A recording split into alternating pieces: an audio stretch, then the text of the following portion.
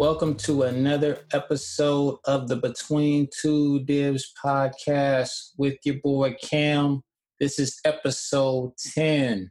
All right. Hopefully everyone's doing well. Hopefully everyone's doing good. I don't know how long we're going to be locked down for, but, hopefully y'all tune in. Hopefully I'll give you a little bit of enjoyment. But right now we got my boy, Martel Martellus. He's here. He's going to be talking about tech sales. I'm going to learn a lot because honestly, this is probably one of the first guests I've had where I really don't know much about the topic, but I thought his story was real interesting, and I thought it's something that I think that, I've been in sales before, so I know what hard sales is. He'd probably be able to, educate a lot of y'all on kind of what you can do if you're thinking about getting into that particular industry. So, what's going on with you, man? I'm doing well, Cam. I'm doing well. I'm glad that, you brought me onto this podcast. I'm excited to talk, a little bit more about, the tech space and specifically sales and, how more minorities can break into that space and do well. Yeah. So can you tell me more about your story, like how you got into like tech in general? Like how did that come about? Yeah, so it's interesting because I can back it up to even in high school. I was always super interested in tech. I wanted an engineering degree in college, but I actually ended up going to a business school, because I played basketball, and a lot of the schools that were, offering me, whether it's scholarships, not athletic specifically, but even academic, there were a lot of engineering schools. But athletic-wise, I had a lot of looks from bigger, more liberal arts schools that focused a lot on business, and NYU and Babson were the top two in my choice. And I picked Babson just because of, its name, and it's one of the number one, it's actually the number one entrepreneurship school in the entire country. People fly out all across the world to come to this school. And, it was a great opportunity. And that's kind of what got me into the business side. But I always had that interest of tech. And, I think the biggest thing that kind of shifted my mindset was honestly trying to start different entrepreneurial ventures. I know I had one where I wanted to build an app that connected students who wanted to be trainers and students who were looking for trainers together. Unfortunately, that didn't go too well, but that sparked my interest in tech, and I started diving into blockchain when it was getting bigger. And that's kind of where my interest in tech really started. That's awesome. So did you ever invest in any Bitcoin or anything when Bitcoin was like at that sky high point, like last year, I think it was? Yeah, so 2017 is actually when I started. I started in late June, early July. So this is when Bitcoin was just starting to rise up. I remember I put as much money as I possibly could, which wasn't a ton at the time, but to me it was a lot. It was a risk. And I made a couple of 1,000% returns on what I had. So I saw a huge jump, but I also felt the downturn as well in January when everything dropped. So I kind of was through a good cycle of the Bitcoin wave for the most part. Yeah. Yeah, man. I got cocky because I really invested in Bitcoin because I was like, man, I'm not gonna mess with it because it was already like so high. But I saw it like last year. I think it was a lot of alts. Like if you kind of like were checking out the alts, like thought of like the small like exchanges that they had. Like I made like you said, like thousands of dollars in returns and stuff. Like it was crazy. Man, like I should have took my money out when I saw everything was way, way up, but I got cocky and was like, okay, I want to go up a little bit higher. And then I lost like almost everything.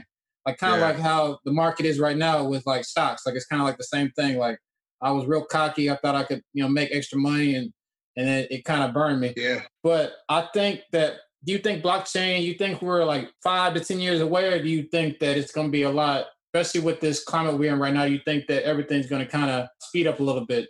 So it's interesting, right? Like I didn't really live through the depression period. Obviously, I'm still young, but I do know that certain scenarios like this occur a lot of the times. Tides shift, right? So we go from, loving paper money and everybody wants cash, and now it's digital, right? And, even Congress is talking about pushing digital currency out just to switch things up. And, I think this is where blockchain is honestly going to shine as long as the technical kinks get sorted out. Because I think that's the biggest issue for why blockchain isn't scalable right now or even applicable to use cases, just because the tech itself is still new and there's a lot of kinks that need to be kind of like smoothed out before things become better in terms of blockchain for sure and the uses of it. Sure, for sure. And kind of to keep going with tech, but like more so like what your background is right now. So did you ever do any sales jobs before you got into tech sales? Like, what type of jobs did you do? Yeah. So it's very interesting. So just to give you some backstory, like I hated sales. When I tell you, like anybody who told me, "Oh, Martell, you're really good at sales," this and that, I'd be like, "Man, that's the worst thing I could ever be good at." Like in my head, it was just like one of those things where it's like, used car salesman, this and that, like not something that's very, looked up to. I went to a business school, so it was consulting, investment banking. Those were like the top tier things that everybody was reaching for, even myself. But I found myself in multiple sales roles, even so at Babson, we do something our freshman year, which is called Foundations of Management Entrepreneurship, where we start businesses like as groups, as student groups. And my number one role in that group was sales, right? So like I was running sales for them, and I was doing really well. I was getting a lot of people to buy a product that we had. It was called Pillow Talk. It's a long story, but there was a pillow that had speakers in it. We were selling it to like yoga studios, students. So that was my first like real interaction with sales. Before that, I did Cutco, so I was selling knives. So I did the direct sales just because I wanted to make more money. I was a personal trainer, which is why I'm really into fitness. If you guys know me, like that's something that I definitely focus on. And being a trainer, you have to sell memberships. You have to sell your training services. So in a roundabout weird way, I've kind of been in sales a majority of my life, really. Even before in 8th grade, I was selling candy. Like my parents would buy candy in bulk at Sam's Club, and I would just sell them to students for I did double that the too. price I got them. Yep. So it's weird. Like I never expected myself to go into a profession like sales, but it kind of came to me. So dove in. Yeah, that's dope. Yeah, like I used to sell Kirby vacuums. I don't know if you've heard of Kirby at all. The Kirby company. Okay. Yeah. So like it was door-to-door sales, which is like kind of, I think Cutco, I think you said you did that. I think that's probably the closest thing. I don't know if you did door-to-door with that, but yeah, I did. I know, yeah, it's the toughest business. Like I think I always tell people when I talk to them, if you can just do direct sales, even for a month, you'll probably learn more in that month about people than you'll ever learn doing any other job, because you kind of can read the room. You can kind of read like what they're not saying, because a lot of times like they'll tell you what they mean without telling you. So like you'll hear them say for instance, like, you got someone that's telling you, oh, okay, like, you're a good salesman. But depending on what the tone or how they say it, you kind of know where they're really going, instead of someone that maybe will buy your product, and you'll usually know, like usually I got so good at it that I would know in the first 5 minutes if they're going to buy my product or not. Because usually after that point, like it's kind of kick you out of the house pretty much. I don't know like how the appointments go with Cutco, but I definitely think that it kind of set me up to do things that I never thought I would do, like before I did that job. Because like I know before I did that job, like I was kind of scared to talk to people. I didn't like, and this crazy, I have a podcast, I'm talking to people. But you would never believe it. Like I think everybody should at least do that. And I think same thing with you. I think, all the sales jobs you probably had, I think that it's kind of helped you get to the point that you're at right now. Like you never thought that you would ever do this probably before. And you probably was like, oh man, I don't want to be a slimy salesman. You go to car dealerships, you got those people that try to sell you a car. They try to, sell to the highest price that they can sell to you. You're like, and then they go in the back and they tell you, oh, let me talk to my manager real quick. When for a fact, they're not talking to nobody. They're just trying to negotiate, what they can, what they can and can't give you pretty much. It's all an act. I mean, yeah, that goes to my other thing is like with that, I was introduced to more complex sales kind of roles towards the end of my senior year. I think one of my professors, I was telling him like, because I always wanted to be like a real entrepreneur and start businesses and maybe eventually become a CEO. And I was like, what is the like first job that I should get? And he was like, you need to, and mind you, he's an angel investor. So he's managed a lot of different companies. He's funded a lot of them. So he has a great understanding of the space. And he was like, dude, you need to get into like sales, period. And I was like, man, are you serious? I got to go into sales? Like I just said I didn't want to go into sales. And now this guy who's very reputable is telling me, man, like you need to go into sales. It's a very lucrative career. And you can make a lot out of it, especially if you become really good at it, because it translates to literally every part of life. That's true. That's very true. So what got you into tech sales? Like when people back at home that are listeners back at home, like what is that? Like if you can maybe give like a good explanation on it. Yeah, I'll try my best. But so tech sales there are a lot of different types of technology, right? But the most lucrative that I've researched is software sales. And the reason why is because it's a very complicated sale. A lot of companies, it's business to business, it's not business to consumer. Business to consumer is more so door to door sales, which is direct sales, or, the sales where you see people setting up booths and selling, whether it's different bars or anything that's a consumer good. But this is more so B2B. So you're selling like enterprise grade software to major corporations, and you're doing that at scale. So you could be contracts range from like 50K to like $5 million, because companies just are looking for new software to put into their environments and make their experiences a lot better. So that's kind of what tech sales is in a nutshell. Yeah, and what could someone do if they were just starting out? Like, how could they get into that particular business? Yeah. So to start out, the thing that a lot of people, especially myself, I always want to jump the gun and go straight to like where the glitz and the glamour is, where you're flying out, you're running deals, you're doing all these presentations, but it's very important to go into inside sales to start, or business development. The reason why is because that teaches you like lead generation, which for people who don't know, that's the heart and soul of any business. That's where, you get as many qualified leads as possible, people who are interested in your product, and you put them into the sales funnel, and you're pushing them through the sales cycle so that you can eventually make that sale. So business development is the start that I think anybody who's going into sales will have to do.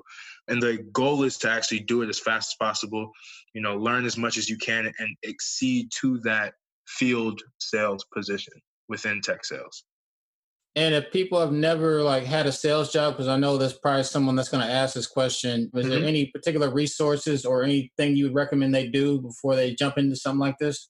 Yeah, so I mean, I would definitely go online. Just type in tech sales on Google, and I promise you'll see a bunch of different articles about it.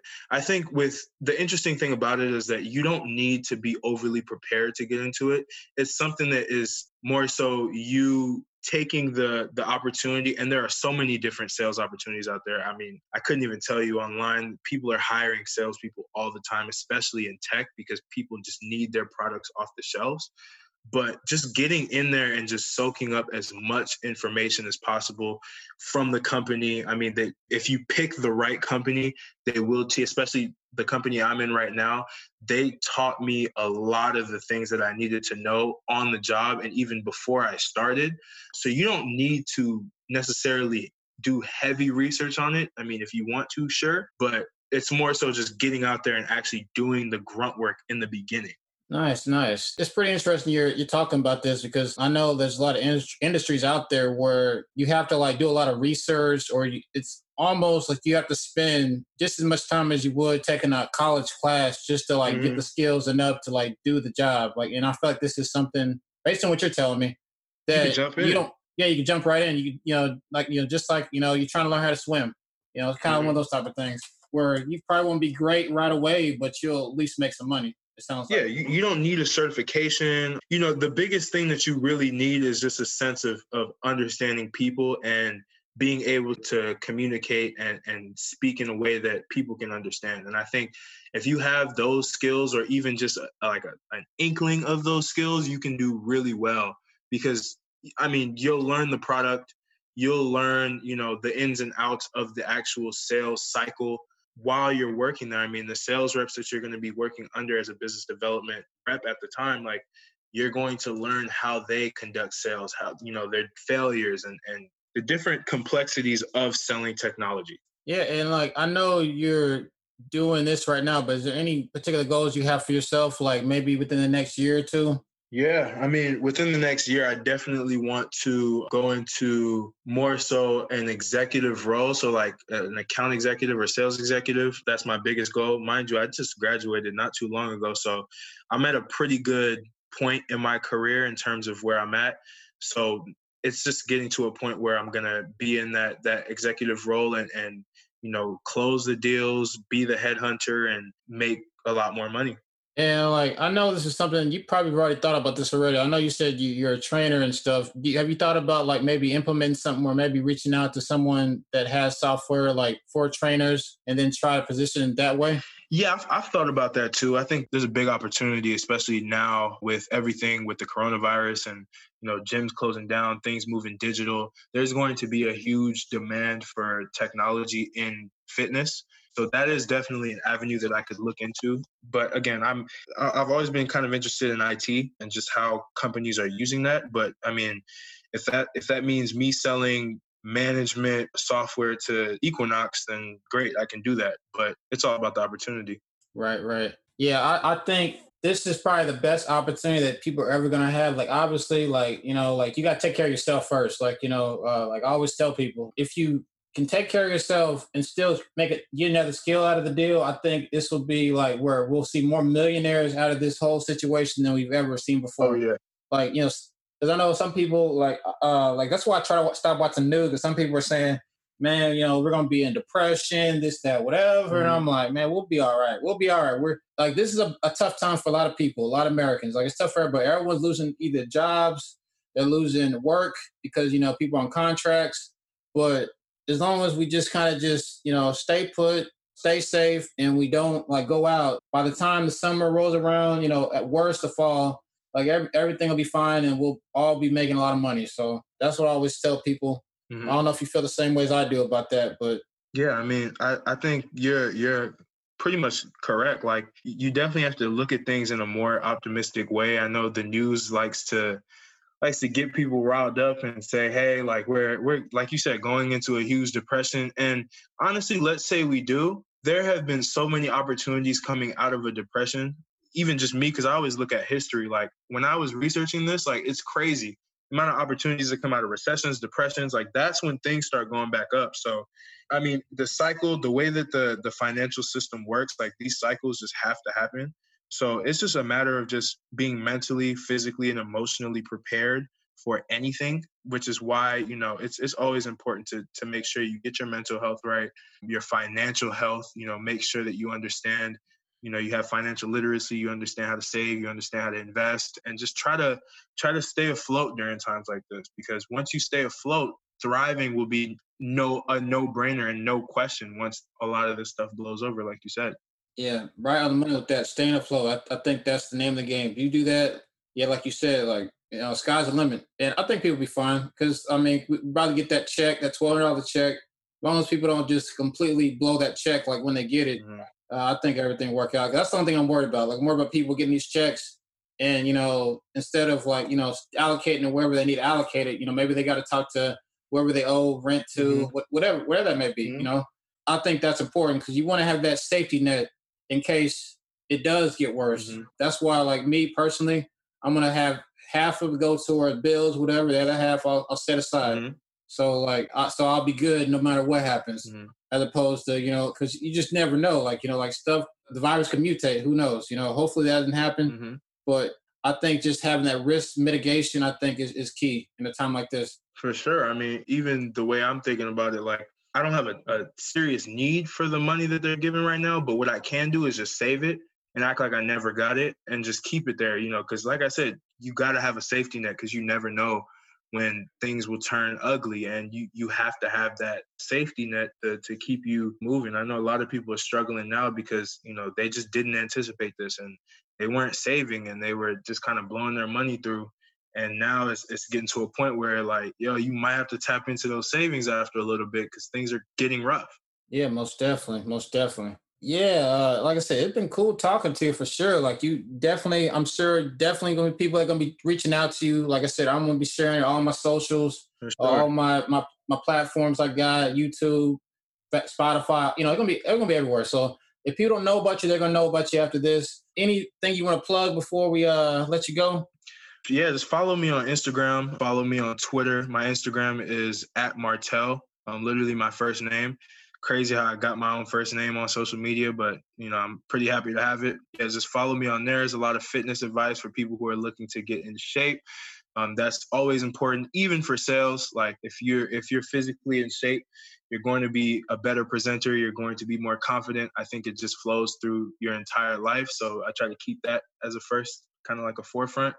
Twitter, I'm going to start posting a lot of just tidbits on tech sales, understanding, how to break into it, different websites to go on to, how to analyze them, how to find the right tech company. I know we couldn't cover it, today, but a lot of that's going to be on my Twitter. So as long as you follow me, you'll definitely get that information. All right, cool. I appreciate it. Like I said, follow this dude. If y'all watching this episode later, like I said, y'all stay safe. And I'll see you next week. We'll have another great guest. Until then, see you later. Peace. Cam, thank you so much. Have a good one.